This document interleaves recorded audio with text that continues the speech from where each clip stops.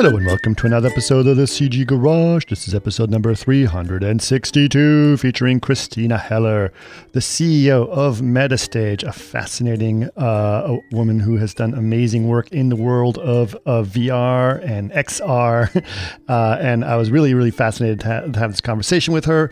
And I really want to thank Sally Slade for introducing me to her and being able to get her on. It was really, really cool. Kristen, what did you think of Christina? She's had an amazing career. She's started like a number of companies, and the biggest being the VR content company, VR Playhouse, and convincing people it was a good idea. And that was an awesome story. And then her next venture, which is Metastage, kind of where she said she found her place in the industry. And Metastage does volumetric capture, which brings real world performances and people into a digital environment. So it's just, you guys get into it. Kind of the recording process and how Metastage also, she couldn't talk about it, but they're going to be doing some more very exciting things soon and possibly live hologram. So, and then you guys get into the metaverse. So it's just a great podcast. Absolutely. Yeah. She's really, really cool. And, we've been talking about, a volumetric capture for a long time in different forms and different ways, including light fields and things of that nature. But I was really, really fascinated by what Metastage does is not only because of what they do, but also because they're very efficient, extremely efficient in terms of the amount of data they can do into these volume captures and these performances. You can get a full digital human volume capture, and there was something she said I think like 80 megs a minute, which is crazy compression and very, very smart. So very impressed with that, and really, really cool to sit down with Christina. Obviously we couldn't do it in person, but it was really great to be able to do that. So thank you so much, Christina, for being on. Now we have an event coming up. What's going on, Kristen? All right. So on February 17th, so it's a few days away, we have an online, it's going to be Chaos Campus Live show, episode 1. So our host, Nikolopoulos. Yes. And his guest, Isaac Zurin, will discuss kind of how you can break into the VFX industry, kind of what goes behind the scenes on some of your favorite movies. And they also talk about how Isaac, who was like once a fresh graduate, scored a job at ILM. So it'll be a really awesome episode. So you don't want to miss that. And you go to chaos.com/events to find out more. Perfect. Yeah. Again, that's chaos.com/events and find out more about this. And Nico's giving his episode 1 of his Chaos Campus live show, which will be very, very exciting. Meantime, we don't really have any news, but I do want to do an acknowledgement. Doug Trumbull passed away last week, last week. And he was truly a legend in the world of visual effects and special effects, and an absolutely amazing person who I had the pleasure of working with when we did the Construct project, and we did Construct version for his Imaji specs, which is 120 frames a second and stereo and 4K, and a really incredible guy. He was really very important, obviously, for the incredible visual effects work that he did on things like, Close Encounters and 2001 Space Odyssey and Blade Runner and a lot more. But he's also a great director, and I really love Brainstorm is one of my favorite films, believe it or not. I absolutely love it, and I'm really, our condolences to his family, and he will be remembered. And we do have an episode of Doug that you can check out, so go check out, episode with Doug Trumbull that we did a couple of years ago, and it was really, really great. So anyway, just want to acknowledge that, and that's it. So okay, but if people want to know more about the podcast in general, Kristen, where can they go? You can go to facebook.com/CG Garage Podcast or chaos.com/CG Garage. And if you'd like to watch us, go to youtube.com/Chaos Group TV. Perfect. And if you guys have any ideas for other podcasts you'd like to hear about, or you want to know more about some different volume capture systems or AR systems or whatever, let us know. Just email us. labs@chaosgroup.com is the best way to do that. But for now, enjoy episode number 362 with Christina Heller. Welcome to another CG Garage, where the Chaos Group talks. You'll know it's over when the last bucket drops. We're gonna fire off rays In high dynamic range, we know that ambient occlusion is passe. Global illumination won't lead you astray. And while image-based lighting is really swell, you need to make sure everything has Fresnel. So I was introduced to you through Sally. And so I know that you and Sally have met, I'm assuming through Magnopus. Was that right? That's how we initially met. But at this point, I would call us industry friends. Yeah. Okay.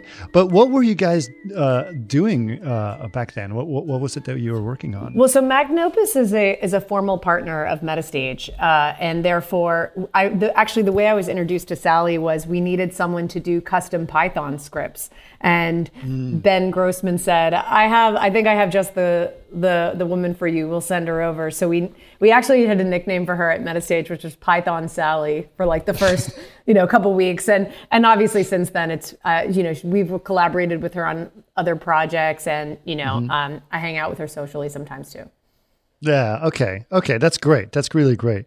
All right. So what I'd like to know is, I've looked a little bit into Metastage. I looked at some of the things you've done, which is very exciting. I've actually got it on my phone as well, which is actually kind of fun as well.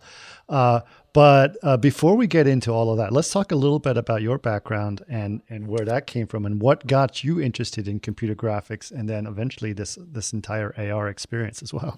Yeah. So I've worked in media production, for many years. Even before that, I was in high school, I was a theater nerd and I did theater production. And then in college, I moved into radio production, and then got into video and worked in independent filmmaking and journalism. So, and always was interested in both, front of house and back of house, creative and technical. And so it was towards the end of my 20s, after I had been working in media more broadly for many years, that I became interested in the intersection of media and technology, and was focusing on that a lot when I happened to try a DK1 VR headset at New Frontiers 2014. And that was my answer. I thought, okay, this is where technology and media intersect. And what if I tried to become an expert in making content for this medium, now at this early stage? And that was, the beginning of 2014. So, it's been quite a journey, as you can imagine. Yeah. I think I remember, I would want to say it was around 92 or so. I tried a VR headset that was, like the size of a huge disc that went around your head. And so I remember I was like, this is weird and it's interesting, but I was very curious about it. But I knew at some point it was going to come back. And when I saw the DK1 come in, and it was literally, I think it pretty much was a ski mask with a phone glued to it. Yes, literally. Right. So I was like, but hold on a second, this is brilliant, because we have all of that technology is kind of working, and it's light and it's everything else. So I knew that something interesting was going to happen at that point. But yeah, I was very, very curious about what was going on. So obviously 2014 seems like it was just yesterday, but it's actually been quite a while since all of that has happened. What got you interested in that? Like, what was that journey once you started to realize that you had a VR headset, you knew something interesting with technology, and what were the things that you learned in terms of telling stories in VR or the different mediums that you're doing in VR as well? Well, it is such a big question, Chris, and the answer, if I was to really go in depth, would take hours, because if you think about these 7 years in immersive technology, they've been huge ones. And then also for me personally in my career, I have done a lot in these 7 years. We initially, after Sundance, I had also started a few small production companies at that point, and I was comfortable with the process of starting companies, and so had the brilliant idea of starting a VR content company that year. And my most ambitious endeavor to date. And, talked to some of my creative colleagues at that time and convinced them that this was a good idea, that we should start a VR content company. And, just this idea that, hey, there aren't any real experts in it yet. And, we'll be as well suited as anybody to address these challenges. And we assembled a team with a diverse set of backgrounds, film, CG, theater, journalism, to form VR Playhouse, which was my first company. And we got our start with 360 video. We're looking at the GoPro era where you're self-stitching videos, but also YouTube 360 came out. And all of a sudden there was a platform for distributing 360 video content. And it was a new exciting medium. And there weren't many folks who were good at shooting for it, editing for it, stitching it.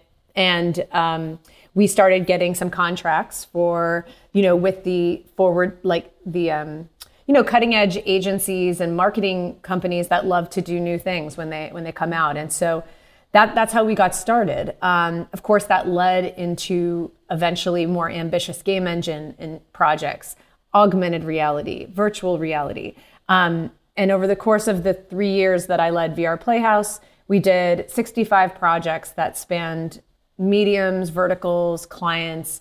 We had tried a lot of different stuff over that period of time. And then after that, I decided I wanted to specialize more in the space. I was feeling a little burnt out after 3 years of honestly, what can only be described as my doctorate, I don't know, my master's and doctorate put together. And then I was approached with the opportunity to launch and lead Metastage, which was at least at its outset, the goal was to specialize in producing volumetric video for integration into XR projects. And volumetric video, if you're not familiar, and we'll get more into this, is authentic, real 3D performance capture. So if you want to put real people and real performances into these virtual mediums, you capture them at a stage like ours, and we make that possible. And so for me, Metastage, everything had been leading up to this opportunity and this incredible opportunity, to work with Microsoft, to have investors, to launch a cutting edge studio. And I also was excited because I had a background in nonfiction filmmaking and story and journalism that felt like a good, foundation for authentic performance capture. And I was like, oh, I think I found I found my place in this industry, and kind of brought it all together. So, yeah. Yeah, that's there's a lot, and I'm gonna go. There's a lot of things to describe. I want to get through all of it. There. Yeah. But I do want to sort of talk a little bit about obviously your VR experience as you went through your VR Playhouse.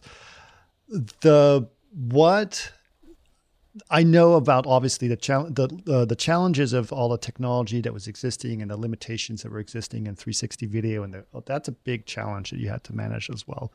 But I'm very curious also to think about the creative challenges that were involved in creating content that is 360 video. Yeah. What you don't see as much of that content today. And I think that there was an exercise that people went through that doesn't necessarily mean that people are going to use that type of content. But what were some of the lessons that you learned through that, and how do you think that's going to help us in the future? Yeah.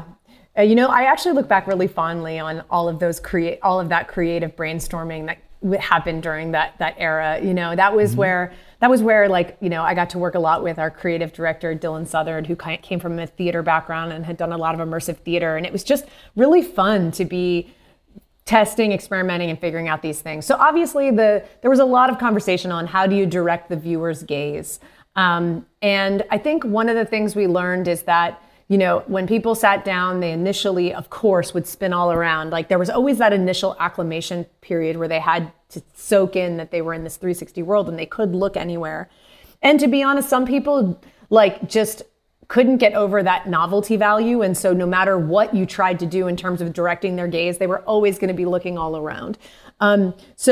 And then vice versa, you also had folks that just didn't want to move that much. And so they kind of were directing most of their attention into the front 180 sphere. And that's where a lot of your action happened. I think we learned that you can do a lot of clever direction of gaze with audio and with light, and I also think that it was cool to reward those adventurous folks who wanted to look all around in three directions by planting maybe an Easter egg or two in the back, which if they did turn around, they would it wouldn't be nothing. That being said, we also played with creative where there was really nothing in the background, where it was like placing you in an environment, and the goal was presence. So if you turned around, there wasn't really too much to see because you're just in a field. But so you're kind of more naturally attracted to gazing at the subject, which is probably the actor you're interacting with. Right. So and then there was also a lot of conversation around editing. How can you edit for this medium? Can you do cuts? Are they jarring? I think the jury actually is out on that. I think initially the idea was don't cut too much. But then also we used to do sizzle reels with lots of cuts and people thought they were exciting. And so, again, it was really about kind of putting someone in it and having them go through it and just evaluating like their level of comfort. And then finally, motion sickness was a big learning as well. We did a whole shoot in Nicaragua, actually, where we shot like a ton of moving footage with this like very cool Steadicam that one of our employees had designed custom for these 360 rigs, and it created a very steady flow. We shot a ton of content with it when we were down in Nicaragua, only to come back and realize that it made, me at least, totally sick when watching it. And I think there was a learning, which was if you have some kind of stationary element like a car or a spaceship or something to ground you in that virtual reality, then you can move and not feel sick. But unless you have that grounding like element, there's something about your like brain or eye connection that makes you motion sick. So yeah, that just it begins to scratch the surface of some of the creative challenges. And I want to give a little shout out to teams like Felix and Paul, who I think really just led the way in terms of making that medium a legitimate storytelling medium. And still, I think their work still really holds up. For sure. I think what's interesting is when I was sort of looking at this space and people were doing things in VR, there was so many people that came up with which seemed to me arbitrary rules of here's the rules of VR or whatever you need to think about. And then I saw so many people break those rules completely successfully. So that I really sort of wondered, I think there's something very interesting about it. You said how many pieces? 65 We did pieces? 65 different projects over those 3 years. Yeah. That's amazing. That's a huge amount of work. It was. Yeah. It was. Yeah. I mean, was it, during that time, there was probably a huge demand for a lot of content being made. Is that the case? It was, when I say 65 projects, I mean that VR Playhouse touched in some way 65 different projects, whether that was us stitching video, doing post on something someone else shot, whether that was, like working with a different team on it, taking on one component or doing an end-to-end activation. And so, we were a bootstrapped company. We didn't have investors. All of our profits were just reinvested back into the company. And that's how we ran it for 3 years. And so to be honest, when I look at the volume of work, I think it really was driven by a lot of anxiety, just like, just that worry, like, oh, we got to make payroll. So we have to take on as much as anybody will offer us in terms of work, to get by. And so like that, when I look back on the crash course that was for me as a business person, as a creative, like, there were, oh my gosh, so many things that we went through in those 3 years. But I still think, there's some standout projects that come out from that era. And overall, I think when most of the people who worked at VR Playhouse look back on that time, it was like a very special time and place that will like never to be recreated. You know what I mean? And also the excitement of like VR during 2015, 2016, like that was a very heady time period for our industry. So. Absolutely. I can really imagine. What were some of the standout projects that you would? Yeah. Well, like just a few that come to mind. We worked on a piece called Defying the Nazis with Ken Burns and Time and with Ken Burns to do a VR companion piece for a documentary they made. And it was like one of the pieces of content the Time VR app launched with. And, it was a beautiful piece. It was very cool to be able to work with Ken Burns and, a real honor to be part of their, premier catalog. Then we also shot an original 360 film that I don't think got seen very much, but it was called Girl. And we went to Joshua Tree and filmed a script that was written by these female theater like playwriters, all from the perspective of a young girl. And it was just it was exciting to get to finally make like some real independent original content as opposed to doing commercial work. But on the commercial work side, you know, we did a piece for Chevron where we did a 360 exploration of the Jack St. Malo, which was is the largest offshore drilling rig in I think in the world, and it was like in the middle of the Gulf of Mexico. And our team flew out on helicopters to this oil rig in the middle of the ocean and filmed like all this 360 content there. I think the New York Times ended up publishing it because it ended up being like kind of an interesting piece of journalism as opposed to. Sure. And I mean, the list goes on and on. We did this crazy thing for Jack in the Box. Like it was just, we did a lot of stuff, you know, and at the end of the day, you know, it comes and goes in the consciousness of the public. But for everybody who worked on it, you know, these are our battle stories, and you know, it made us who we are. Yeah, that's very exciting. I think those are. I mean, there was a lot of amazing stuff, and you know, good. Felix and Paul obviously is well known for what the content is and drove some of that content and the ideas of what it was. For sure. I always was interested, you know, I had seen several pieces that are done and it's always a challenge to me because VR is such a first person experience and storytelling is such a third person experience. And somehow if you can able to find a way to make both work, and I have seen it done successfully, it's very interesting when it's done because sometimes you feel like you're on a ride at Disneyland and it's not as fun that time.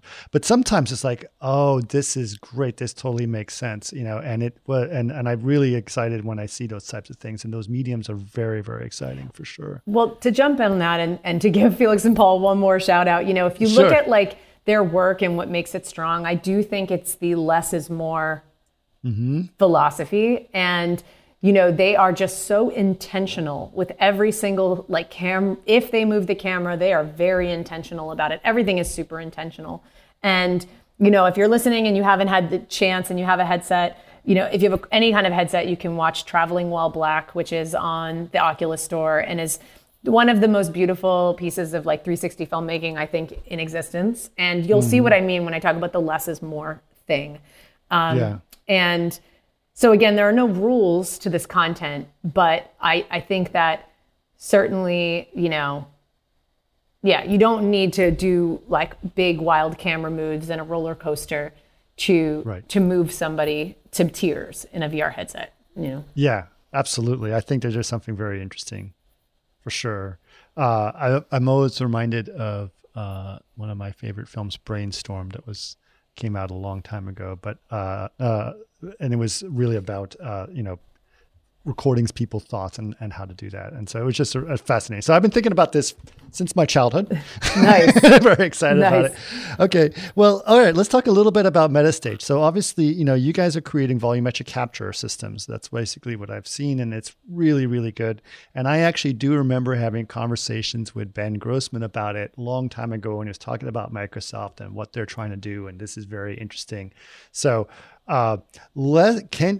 describe for the audience a little bit about the technology that you guys are doing and what that is implying, and what are you getting out of this, and how is Microsoft involved in all of this? Sure. Well, first let's remove all of the tech. Let's take away all the cameras and the software for a minute and just talk about what we're actually doing here, which is bringing real people with their full physical presence. That means, you know, the full 3 dimensions of your body, head to toe, you know, the most, in some ways, complete, you know, capture, if you will, of a person, and bringing them into AR and VR experiences. So, you know, it can liken ideas to hollow presence, holograms. You know, this basically, you know, capturing a person, a performance at our stage, and making that something that people can view on headsets or in any kind of 3-dimensional medium, as if that person is standing right in front of them. Right. So that's what we're doing at Metastage, and we do it, but with, you know, as you can imagine, a lot of very sophisticated technology. We have Sure. 106 cameras that captured the performance from every possible angle. And we then put all of that capture data through a software system that Microsoft spent 10 years developing. And and Metastage was the first company in the Western Hemisphere and the second company globally to ever like commercially offer this capability to the public. So, you know, it was, you know, the team at Magnopus and also the rest of like our investment team came together and we're just so excited about being first to bring such an exciting new technology to market, and so excited about the potential that it could, you know, enable the folks that had that magic capability, that they decided to take the risk on, you know, honestly, what's kind of a crazy idea, you know, invest a bunch of money into holographic tech to launch a state-of-the-art capture stage in Los Angeles, California. Like, it's a ballsy move. And I benefited because I had just moved on from VR Playhouse like 6 months prior, and they were like, oh wow. Well, like, they're like, okay, so we want to do it, but who's actually going to do it? You know, like, who's going to, and then that's when I got contacted about the opportunity. So it's really a partnership between, you know, Metastage and Microsoft and then whomever we work with on any given project to bring their ideas and their visions to life. Okay. All right. Well, it is quite good. I've seen the demos of it, and I'm pretty impressed. The idea of volumetric capture is kind of a complicated process because you have to capture lots of things in sync, cameras and everything, and then that's the first problem. You have to compile all that data, and then the second problem is actually being able to play it back on small devices. Yes. Yes. Yes. Right. So like my phone has to be able to play basically something that could be tons and tons and tons of data. How, I mean, obviously Microsoft made this technology possible, but what were some of the challenges that you had to do on your side? You have to create the stage. Was there a specific set of rules based on the Microsoft standard that allowed you to build the stage? Is that how it worked? Yes. You know, we were given, you know, guidelines based on the stage in San Francisco and the stage in London on, you know, architecture and configuration. That being said, Sure. You know, our partners at Magnopus, and specifically a guy named Jason Crosby. I know Jason. You know Jason? Yeah. Yes. Shout out to Jason Crosby. Built a custom architecture and design for our stage at Metastage, and to optimize in terms of quality and also, you know, production day considerations. So, you know, for instance, like all of our towers are on these tracks that we can just roll in and out. So if we have to do multiple configurations in a day, it leads to like a speedy reconfiguration with a lot of accuracy. You know, and we have, you know, I think every stage has different lighting setups. We have, you know, 20 Airy Sky panels on our stage that do the full RGB spectrum and allow for a lot of beautiful lighting, you know, that I think really does affect the capture quality that we get at Metastage. We love our Airies. And then you know, once you get past the software, you get instructed on best practices and how to push the buttons here and there. But at the end of the day, you know, we became experts on working with this software to produce the kind of results that, you know, our company is known for.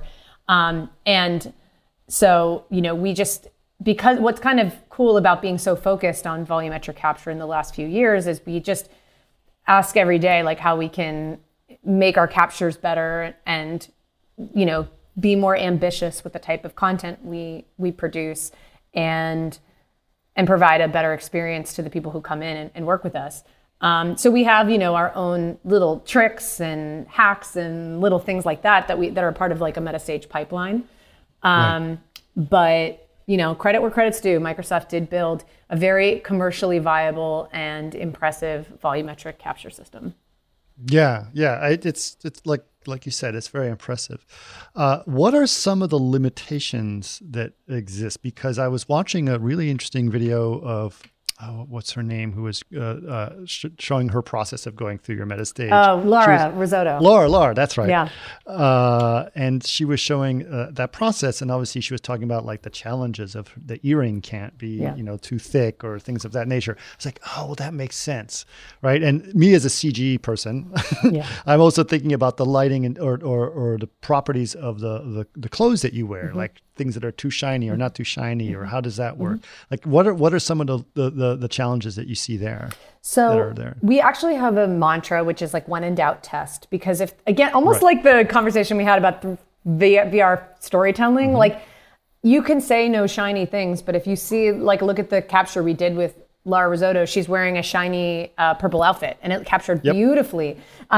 So we do just, like, at the end of the day, love to just run a quick test of whatever wardrobe we might be like intent on capturing and see how it solves.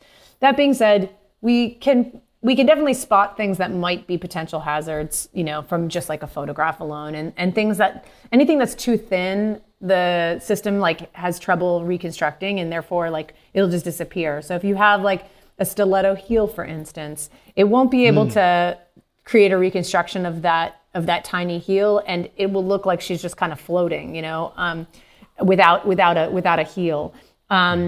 If you were doing something with a golf club, for instance, the golf club itself would probably not solve, and therefore you might see the head of it, but you wouldn't see the shaft.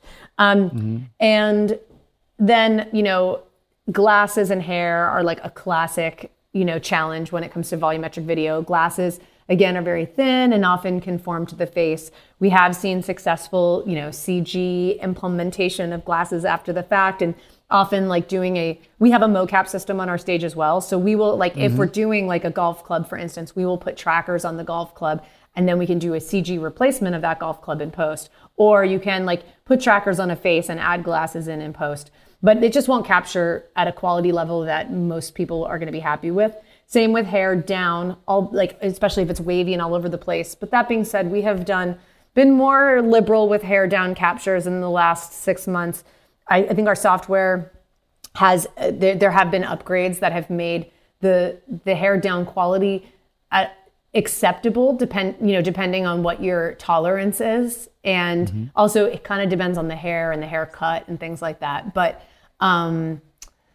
but then also, we've worked with clients who have a very high threshold for artifacting and mistakes or things that don't look right. We worked a lot in the early days with this company Jadu on a lot of really musician captures and things, and they were emphatic that they wanted to capture the performer or the artist in whatever clothes they wanted to wear, however their hair was, with whatever props, because that was them. And if it was messy, they didn't care, because it still like had the essence of the artist as a piece of it. And so those were really fun, actually, to just break all the rules and see what happened, Yeah, that's interesting. So you mentioned obviously in musicians as a big performances in that stage is a really interesting thing. What are some of the use cases that people have seen for this technology, and what does it allow people to do? Like what are some of the interesting projects? Oh, they're very varied and broad. I mean, yeah, I'm sure. So I really am emphatic about volumetric capture for training, for VR training. Anything you're doing in VR or AR training where you're using like a cheesy synthetic avatar, talk to me. Give me an opportunity to pitch you on volumetric captures of real people for those training experiences, because my feeling is that, the more realistic the training experience, the better the outcome. And if you're trying to teach about anything relating to human behavior, you should use real people to teach about that. So I'm big on like, if you're already into the VR training space, volumetric video is like a shoe-in for that. And you can also bring in like real subject matter experts, or you can have like highly trained actors paired with those subject matter experts. Then We've done a ton of stuff with sports, you know, obviously being able to see athletes in their full physical presence, being able to learn from them. So we've done like Megan Rapinoe, the soccer player, on how she kicks the soccer ball. We've done Ray Allen on how he does his 3-point shot. We've done a ton of stuff with athletes, and I don't see that stopping. I think that the desire to see our athletes in holographic 3 dimensions is definitely compelling. Musicians are always looking for interesting ways to connect with their audience. You can also use these captures in a virtual production scenario. So we've done a few different music videos where the intended outcome is just a framed video, but they're making it in Unreal or Unity or maybe even a VFX pipeline. And the performance is a VolCap asset. So they can do like crazy camera moves and stuff. And then fashion, you know, again, like capture the full outfits, you know, be able to do interesting marketing activations. Medical training, we partner a lot with a company called GigXR. And then finally, and this isn't even the sum of it all, but I'll throw in like legacy and education, like bringing in Holocaust survivors, Black Panthers, you know, to immortalize them and their stories for future generations. Oh, yeah. Yeah, absolutely. I think obviously, learning from holograms is something Superman taught us. So I can actually completely believe that is a good process to work with. I'm really fascinated by people exploring this medium, and it's the fact that you're looking at so many different use cases and so many ideas. I'm really curious also about the virtual production idea. I've a big passion for virtual production myself, and just the idea of doing a capture of a real person and then inserting them into the location that you want and doing that. So is your asset, I mean, just obviously we can use the assets you'd use in an AR setting or a VR setting, but is it also just something that you could open up into Unreal or Unity as well? Yes. In some ways you can. Yes, for sure. Okay. Like Unity and Unreal are the main points of integration for most of our projects, or we will do like a web integration for like web AR or like a spatial web experience. But like we have Unity and Unreal plugins. We really, you know, at Metastage, we broke ground on this concept with a project we did for Samsung, a commercial starring Charli XCX, and that was with an amazing agency in New York, RGA. And the problem or the challenge was they only had Charli for a certain amount of hours for one day. They needed to have like a bunch of different backgrounds, like put her in different environments to sell the concept for the commercial that they were looking to sell.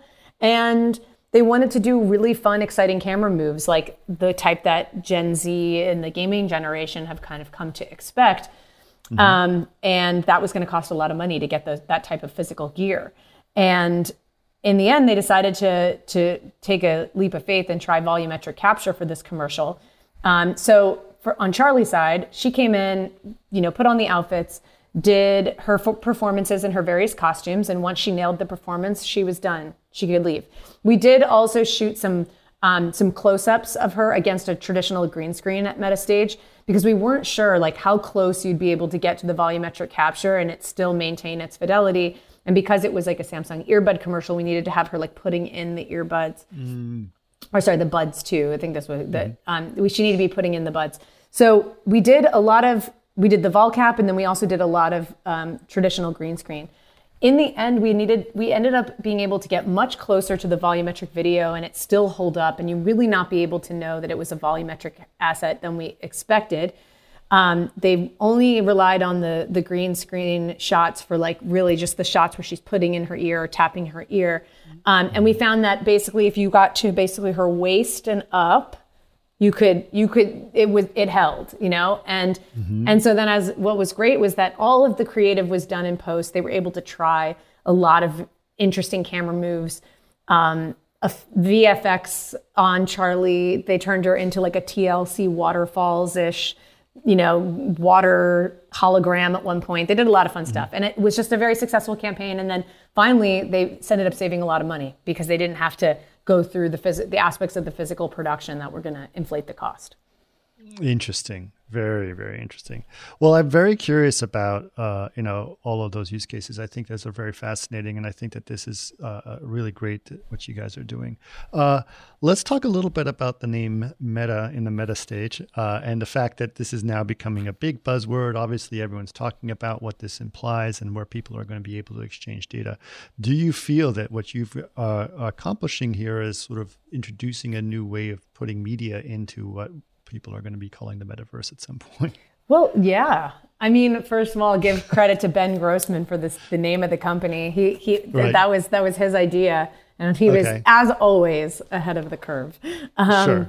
And I mean, absolutely. I think that every project is attempting to do something that, that is new and different.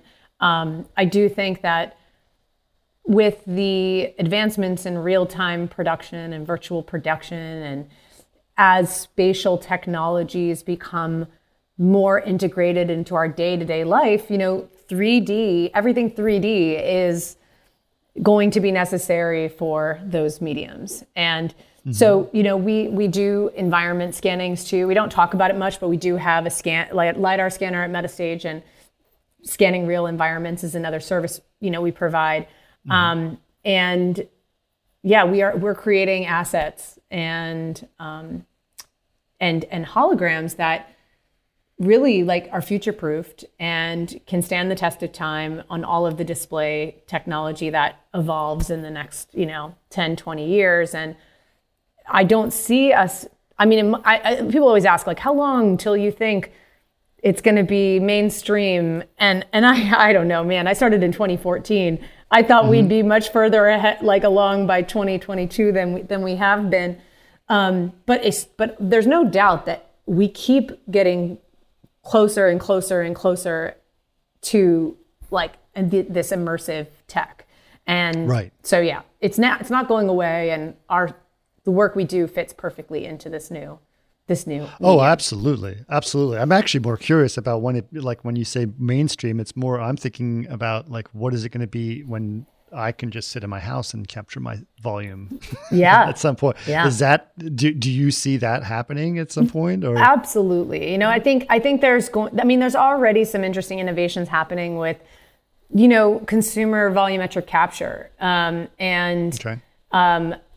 And so it's something we discuss at MetaStage. We don't want to cut ourselves off from that low end consumer market, but I do think there was always going to be a place for that high end professional production component too. So yeah, of course. Yeah, but as it is right now, it's still, it's still early days for consumer, I can do it with my phone volumetric capture, but obviously that is, that is my phone has a LiDAR scanner on it. It's only a matter of time. Yeah.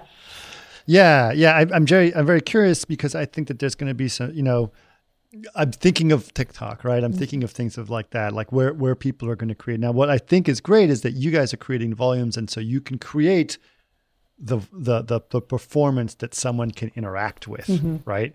So that becomes the thing, here's the person doing his 3-point shot, and then I can be right next to him doing my 3-point shot at the same time, Yeah. And so that becomes something that's very exciting, and be able to capture that in an interesting way. But I'm also curious, when do I get to be a hologram? Yeah. Well, when you come to MetaStage, exactly. We'll do a quid pro quo. You can. We'll do a quick scan of you. Yeah. That would be, that is great. I think, there's something really interesting about the idea of preserving legacy in a lot of ways as well. So I'm really curious about that process.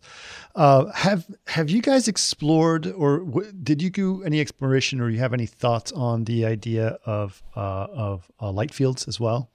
Yeah, well, I'm friends with Paul Debevec, and I've been on a number of panels with him. And back in my VR Playhouse days, we did a project with Lytro before they went out of business. I was working with them as well. Yeah. And so light field is also a fascinating area of development, but it always seems to me still very data heavy, and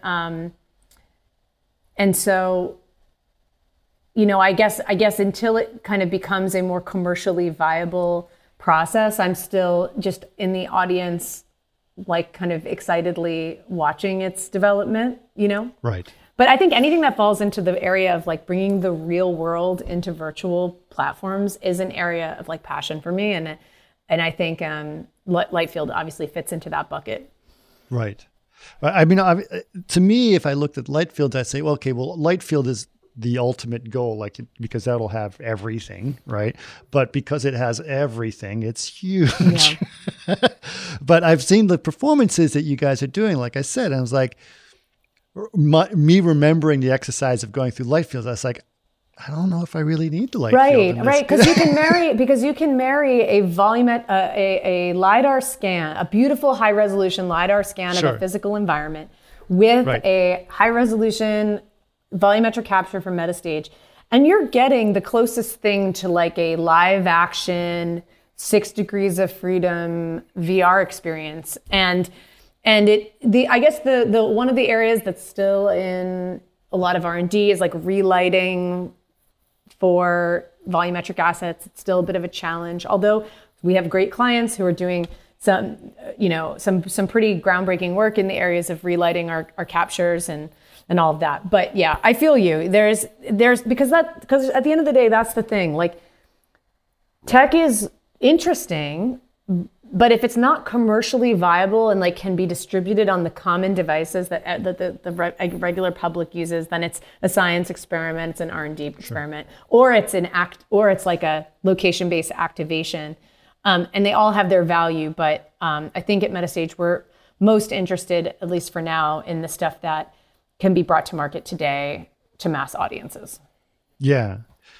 There was another thing specifically when it was coming to volume captures that were or scanning even, that was becoming very popular. Certainly an area of discussion was thinking about geometry as polygons or thinking of them as point clouds. What are your thoughts on that? First of all, do you guys use? I'm assuming based on what I saw, I think you guys are using geometry like polygons. Yes. Okay. But it starts with the point cloud. We actually we using our infrared cameras, we generate we put out a lot of points.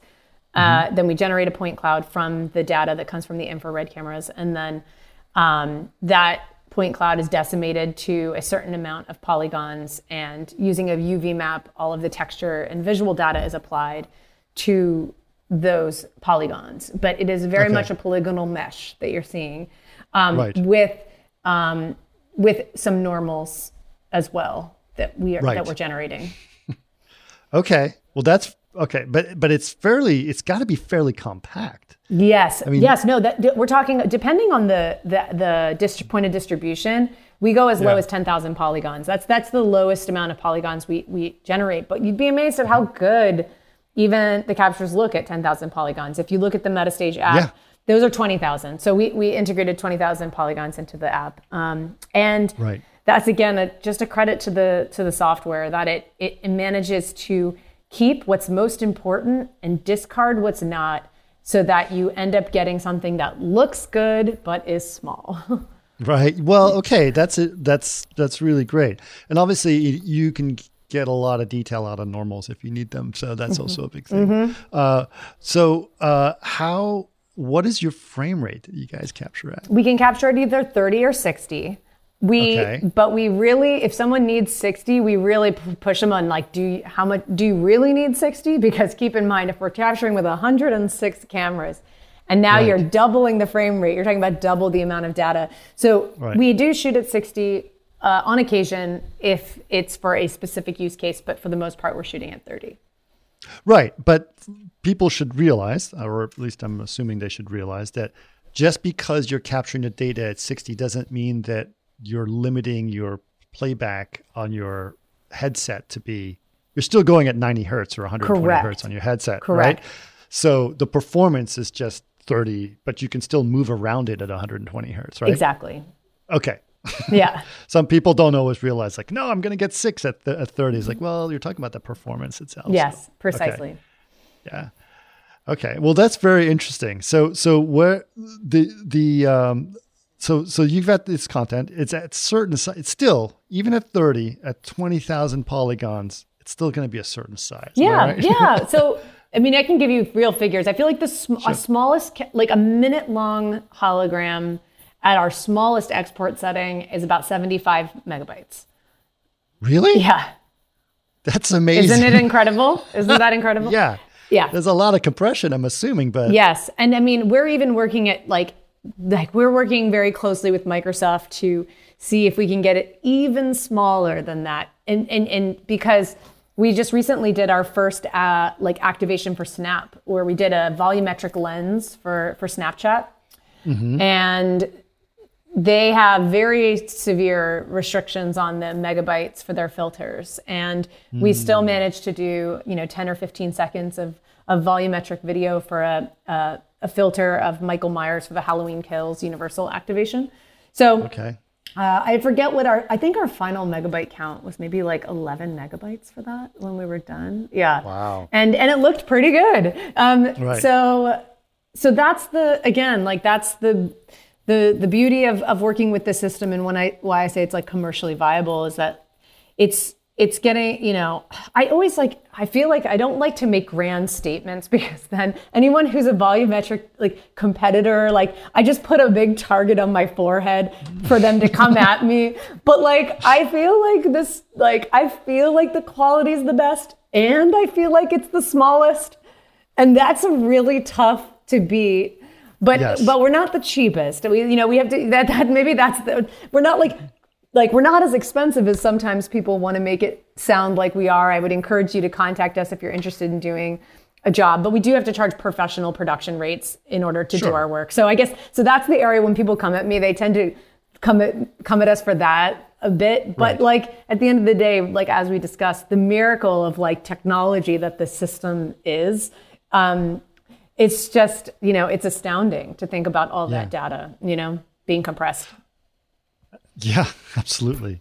Okay, so let's talk a little bit about the process of going through. Let's say I take you up on your offer. I go in to get myself scanned and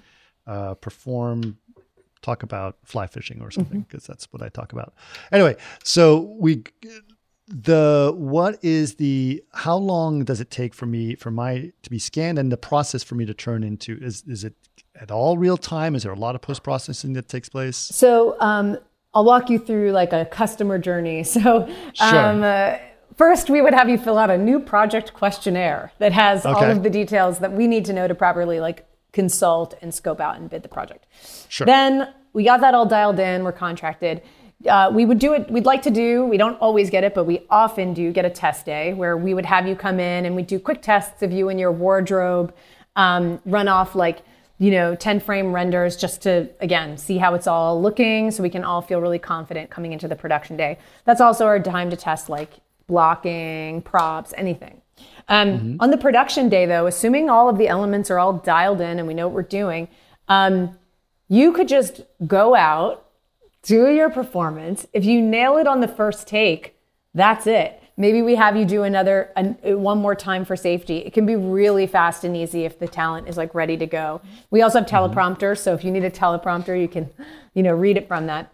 And and then we will send you the dailies the next day of that performance. In a framed export from one of our cameras, so you can review your performance and you can say, I really like take 1 or I really like take 2.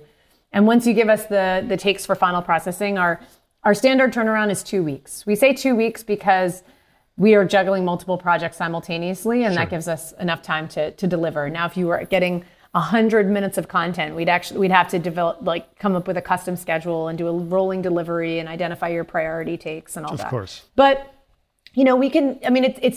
it's not something that you're going to see same day, but if you were our only client and it was a minute of video, we could certainly show it to you in the next day, Right. And, I would say real time is a very interesting thing. We're all looking at live volumetric and how we can kind of bring that to life at the quality standards that our customers are gonna require. But it's super exciting, the idea of like live holograms and holographic presence. So I know, because I remember seeing the Microsoft's videos, like, when am I going to be able to do a hologram video call with someone? And I think you guys are close, right? Like, I'm perfectly fine going to a stage like yours and getting it done, but being able to do a live performance as a hologram would be absolutely astounding. it is, and it's kind of the holy grail. And there Right. are companies that are doing some good work in this area, and we are watching all of them very closely. I think that, it's like the closest thing to teleportation that we have. Yep. What is the experience of being on the stage itself for a performer? Because from what I could see, it's a completely closed off space, right? You're not actually looking at anyone. There's green screens everywhere. Is that correct? That's right. You or whomever you're performing with are alone on the stage. And we get a lot of different feedback about what that feels like.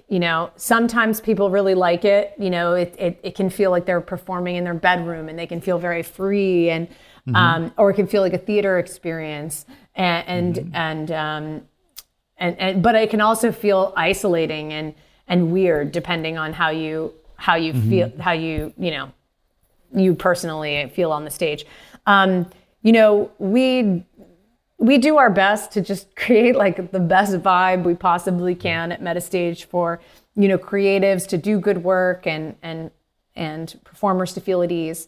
But it is a kind of a funny thing. You're out there on stage alone, and off stage the director yells action, and then you do your thing. You do your thing.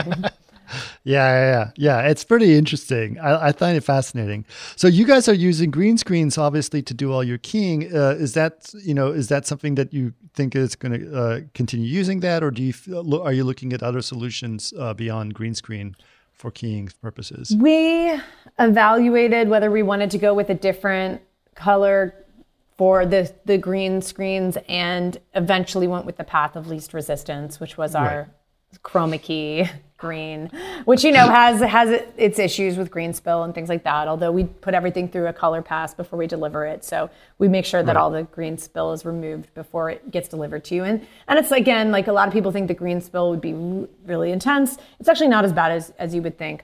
We're in the process of like, pretty soon we're going to be, well, I can't really say it yet, but there's some exciting developments on the horizon that I'm hopeful will allow us to do some more experimental configurations with the stage and try things that haven't been tried before. But when you're already working with new tech, a lot of times you just want to give yourself as few potential errors as possible, and Sure. chroma key green tends to be the industry standard. Yeah, absolutely. No, I find it really interesting for sure. So, okay, well, we're getting towards the end, and I'm really curious about your thoughts on the metaverse at this point. Like, where obviously there's a lot of people who are looking at different ideas of what they want to do, where they want to create things. People wanting to preserve themselves in different ways. I know a lot of celebrities are making NFTs of themselves, for example, of something of that nature. Do you see the formats that you guys are creating as something that's going to have a role to play in a sort of a Web3 metaverse world at some point? Absolutely. 100%. The volumetric holograms are one tool, one component of the metaverse on Web3. Right. Yeah. Yeah. Okay. All right. So as such, obviously you have a great partnership with Microsoft in terms of what they're able to help you out with the formatting and the software that you guys are using to process all this data. Is there going to be a file format or a standard format for holographic experiences? What do you think that's going to be, and how is that going to work? Yeah, I know that there's a group called like the Volumetric Format Association or something, and they are working hard to create standards for volumetric capture. But I kind of defer to the folks at Microsoft and also the other major players to figure out that piece. Once they do, we will happily, work with whatever is the industry standard to make, the best experiences and to make like the best commercial content. But yeah, I think, Yeah, I don't know about that personally. Yeah, I'd be very excited because here's what I'm trying to think of all the things I want to do with the volumes that you create. Like, what would it, the things like I would want to create? What would you want to do? What do you want to do? I want to put it in VR chat, right? Yes. And so I can be in VR chat and I can be with my friends and we can all look at someone's performance together. Yes. Well, we're certainly looking at implementations into Altspace on the sooner end of things because of the Microsoft relationship there. Sure, of course. But I'm a big VR chat fan myself too. So I would love to get some implementations, like to try some stuff out in VR chat. And, if you had any devs that do VR chat worlds and they want some sample data to try to make, something happen, I'd be happy to do a collaboration and see what we could make happen. Yeah, absolutely. There's several things interesting when it comes to VR and volumetric stuff and things of that nature. I've got two big passions. One is digital humans, which you guys are doing, and that's why I'm asking you all these questions. And then the second one is architecture and how architecture is going to be implemented in it. And I actually think it'd be really great to sort of think about what all of that means. So this is fascinating conversation. I'm very excited about what you're doing, Christina. Thank you, Chris. Well, I want to throw a couple of plugs out there. One is we have a library of assets you can license in the Unity Asset Store. If you type in Metastage, there's a bunch of just volumetric background actors. So the reason I thought about it was we kind of intended them for architectural visualizations along those lines, like if you want to put real people inside them. So if you have any interest, we have a library of content that you can license. And then finally, I wanted to say that I actually host a VR chat meetup on Wednesday nights. Oh, nice. Yeah, I have a little group that gets together on Wednesday nights called XR Social Club. And we meet in either VR chat or Altspace. But if you're interested in joining us for a session, it would be fun to world hop together.